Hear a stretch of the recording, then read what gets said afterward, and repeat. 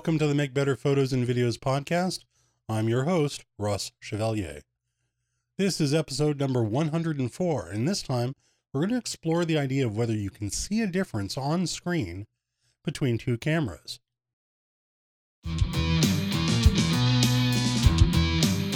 camera makers will bring out new gear and extol how wonderful it is in the hope to convince you to buy one.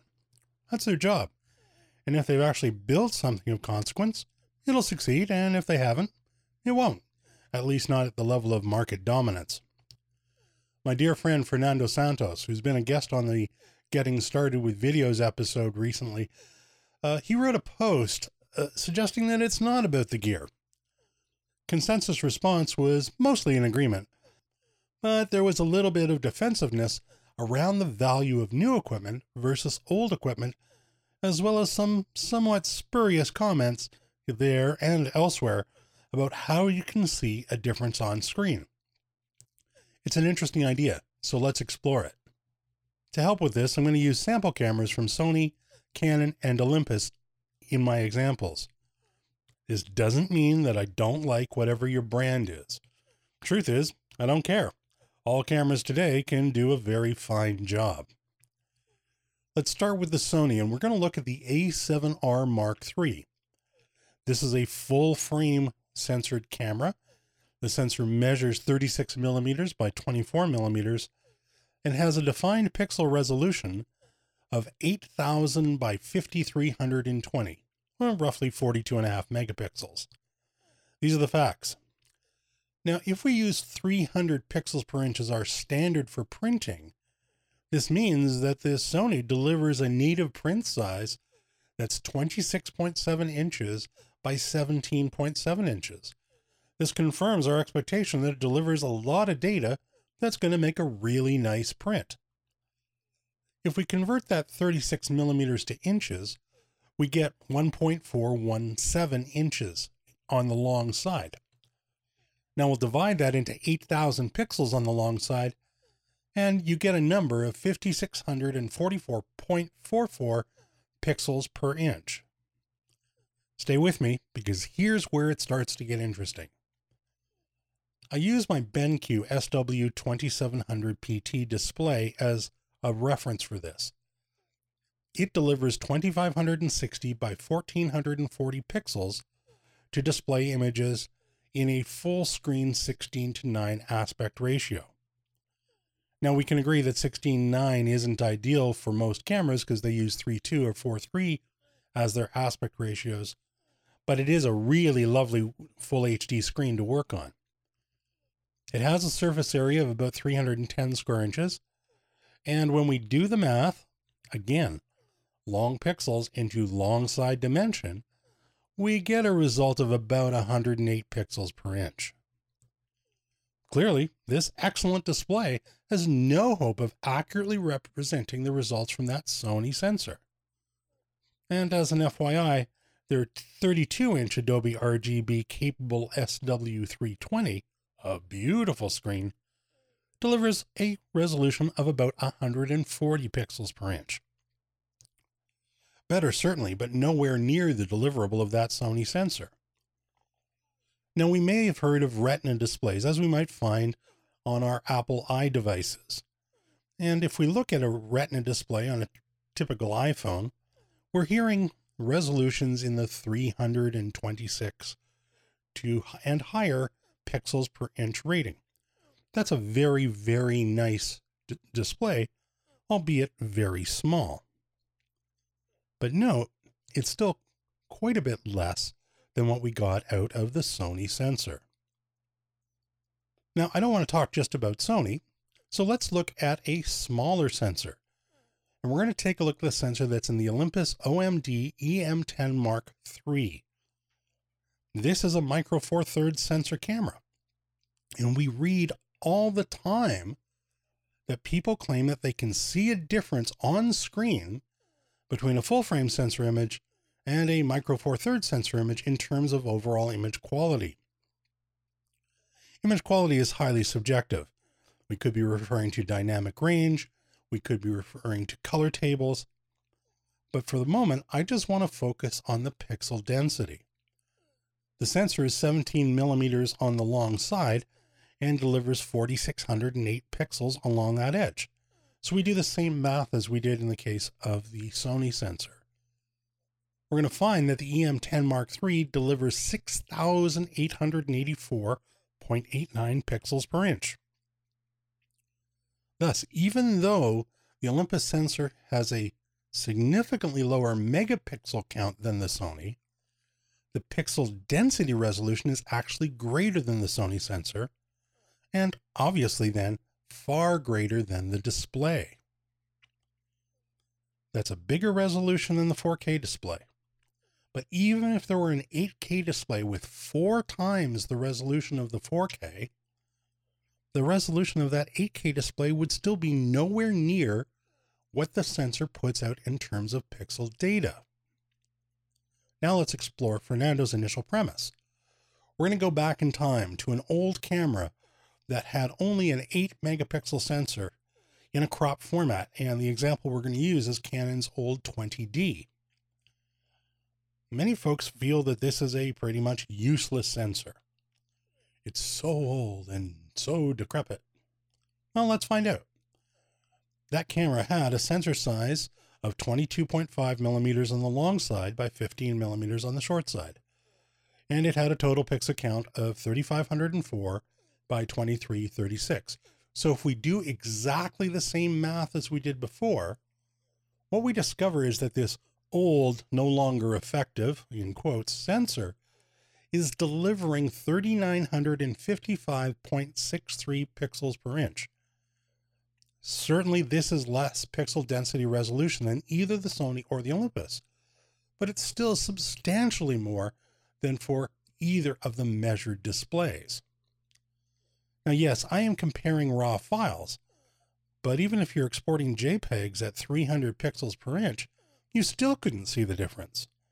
I'm also not taking into account pixel surface area, pixel spacing, and cannot possibly take into consideration the processing that gets done by the in-camera CPU before that raw file is created. You may recall that in a previous episode, I mentioned that all RAWs are not created equal. Regardless, we see that the pixels per inch from our cameras, old and new, blow away the pixels per inch of the best screen by orders of magnitude. Is this overly simplified? Yes. Simple. Overly? No. It's a fairly simple to understand concept.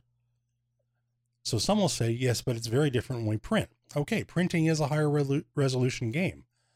But even then, we can easily see that we can get excellent looking prints from lower resolution sensors and have done so for many years. Don't kid yourself, sensors have improved dramatically in terms of their dynamic range, and the in-camera processing does a better job, new CPUs do a better job, improvement overall sensor design has significantly improved the inflection point where digital noise becomes evident.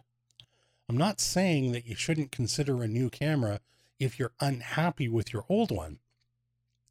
Just don't believe that you're going to be able to see a difference on the screen when it comes to specifically pixel density resolution. So my point, maybe don't worry so much about how much better the other guy's camera is, or if that new camera is so much better than your own from a pixel density resolution perspective. Also, don't worry about how bad your camera is, because it's going to be an utter waste of time. Megapixels really don't matter until we get to the subject of really big prints where those prints are at really, really high resolution. And even when we get to that point, we then have to consider that printer dots per inch resolutions will dramatically override the PPI resolution that we've sent in our exported files. For example, if I look at any of the Canon or Epson printers, I'm going to find that their dot per inch rating is somewhere around 4,800 dots per inch. So if we're feeding them a 300 pixels per inch file, they're doing something inside that printer engine to bring that up to 4,800 dots per inch. So again, there's a lot of work being done in the printer well over and above the file that we sent to it. if shooting in JPEG is the right answer for your use cases, well, honestly, the camera matters even less because of the destructive compression inherent in all JPEGs. I've said it before, I'll share it again. When we shoot in JPEG fine, we're throwing away just over 73% of the original data before the JPEG gets created in camera. That means we're throwing away information, and that information is going to be inherent in the resolution and the expandability of that file. Now let's think about this in the context of the web or social media, or even just to have images on your smart device. Are they JPEGs? JPEGs are 8-bit files. That means that they have a maximum of 256 tonal values, and of those 256 tonal values, 128 of them are in the whitest area. You're not going to see better shadows from two identical exposures with two different cameras on a screen because there just isn't the data there to support it. You might see a difference in the whites, presuming of course that your display is not set far too bright, as all displays are set from the factory. The reason for this is that displays are transmissive, and to get the hottest punch in color, makers turn the display brightness way up.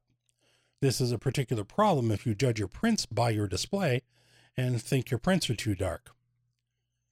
The reality is the print is correct. It's showing you the real processing. And if a print looks too dark, it means that your display is set way too bright. This isn't a discussion concept. There's no ifs, ands, or buts about it. I've met lots of folks who have calibrated their displays and control their editing locations, and they still have prints that they say are too dark. In every single case, without exception, I've discovered that the display is set way too bright. Just for fun, check the brightness setting on your display. Is it above 50%? If yes, it's too bright.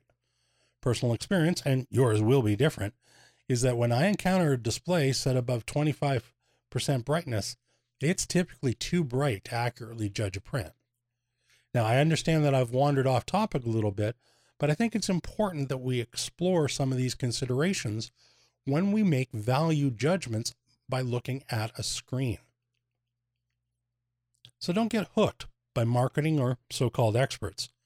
If you have issues with your camera, replace it, but do so based on your use cases, not based on what someone else shoots, recommends, or tells you is better than everything else. You might find functionality and features in a new camera that are of enormous value to you, and others may find values that are meaningless to you entirely. Make up your own mind. If you think a new product is right, then buy it, or better still, rent it and find out for sure. I've had the great fortune to have reviewed hundreds of cameras. Some of them I really hated, but none of them produced a completely unacceptable image when used properly in accordance with their design precepts. Some had horrible focusing, some were terrible in low light, and some really sucked at higher ISOs. Some had some in-camera processing that even with the RAWs, I just didn't like the default results from them. Yeah, I could change it, but that first image on RAW conversion really didn't suit me. I didn't like the color science, or I didn't like the approach. Then there are other cameras that have felt great in my hands. They've had terrific viewfinders, were great in crap light and at high ISOs, and focused in bad light on moving subjects like a dream. That's for me to decide based on my use cases. But you have different use cases. How can any camera that is right for one person immediately be perfect for any other without looking at our use cases? So in conclusion, I've given you some data. You still get to decide whether you choose to believe it or not. But the data tells us that looking at even the best screens, we cannot tell the difference in resolution between an old sensor and a new one because the screens just can't keep up. Do you have an idea for an article, tutorial, video, or podcast? Do you have an imaging question unrelated to this article? Send me an email directly at ross@thephotovideoguy.ca or post in the comments. When you email your questions on any imaging topic, I will try to respond within a day. If you shop with B&H Photo Video, please consider doing so through the link on thephotovideoguy.ca, as this helps support my efforts and has no negative impact whatsoever on your shopping experience. If you find the podcast, videos, or articles of value, please consider clicking the donation tab in the sidebar of the website and buy me a coffee. Your donation goes to help me keep things going. I'm Ross Chevalier. Thanks for reading, watching, and listening. And until next time, peace.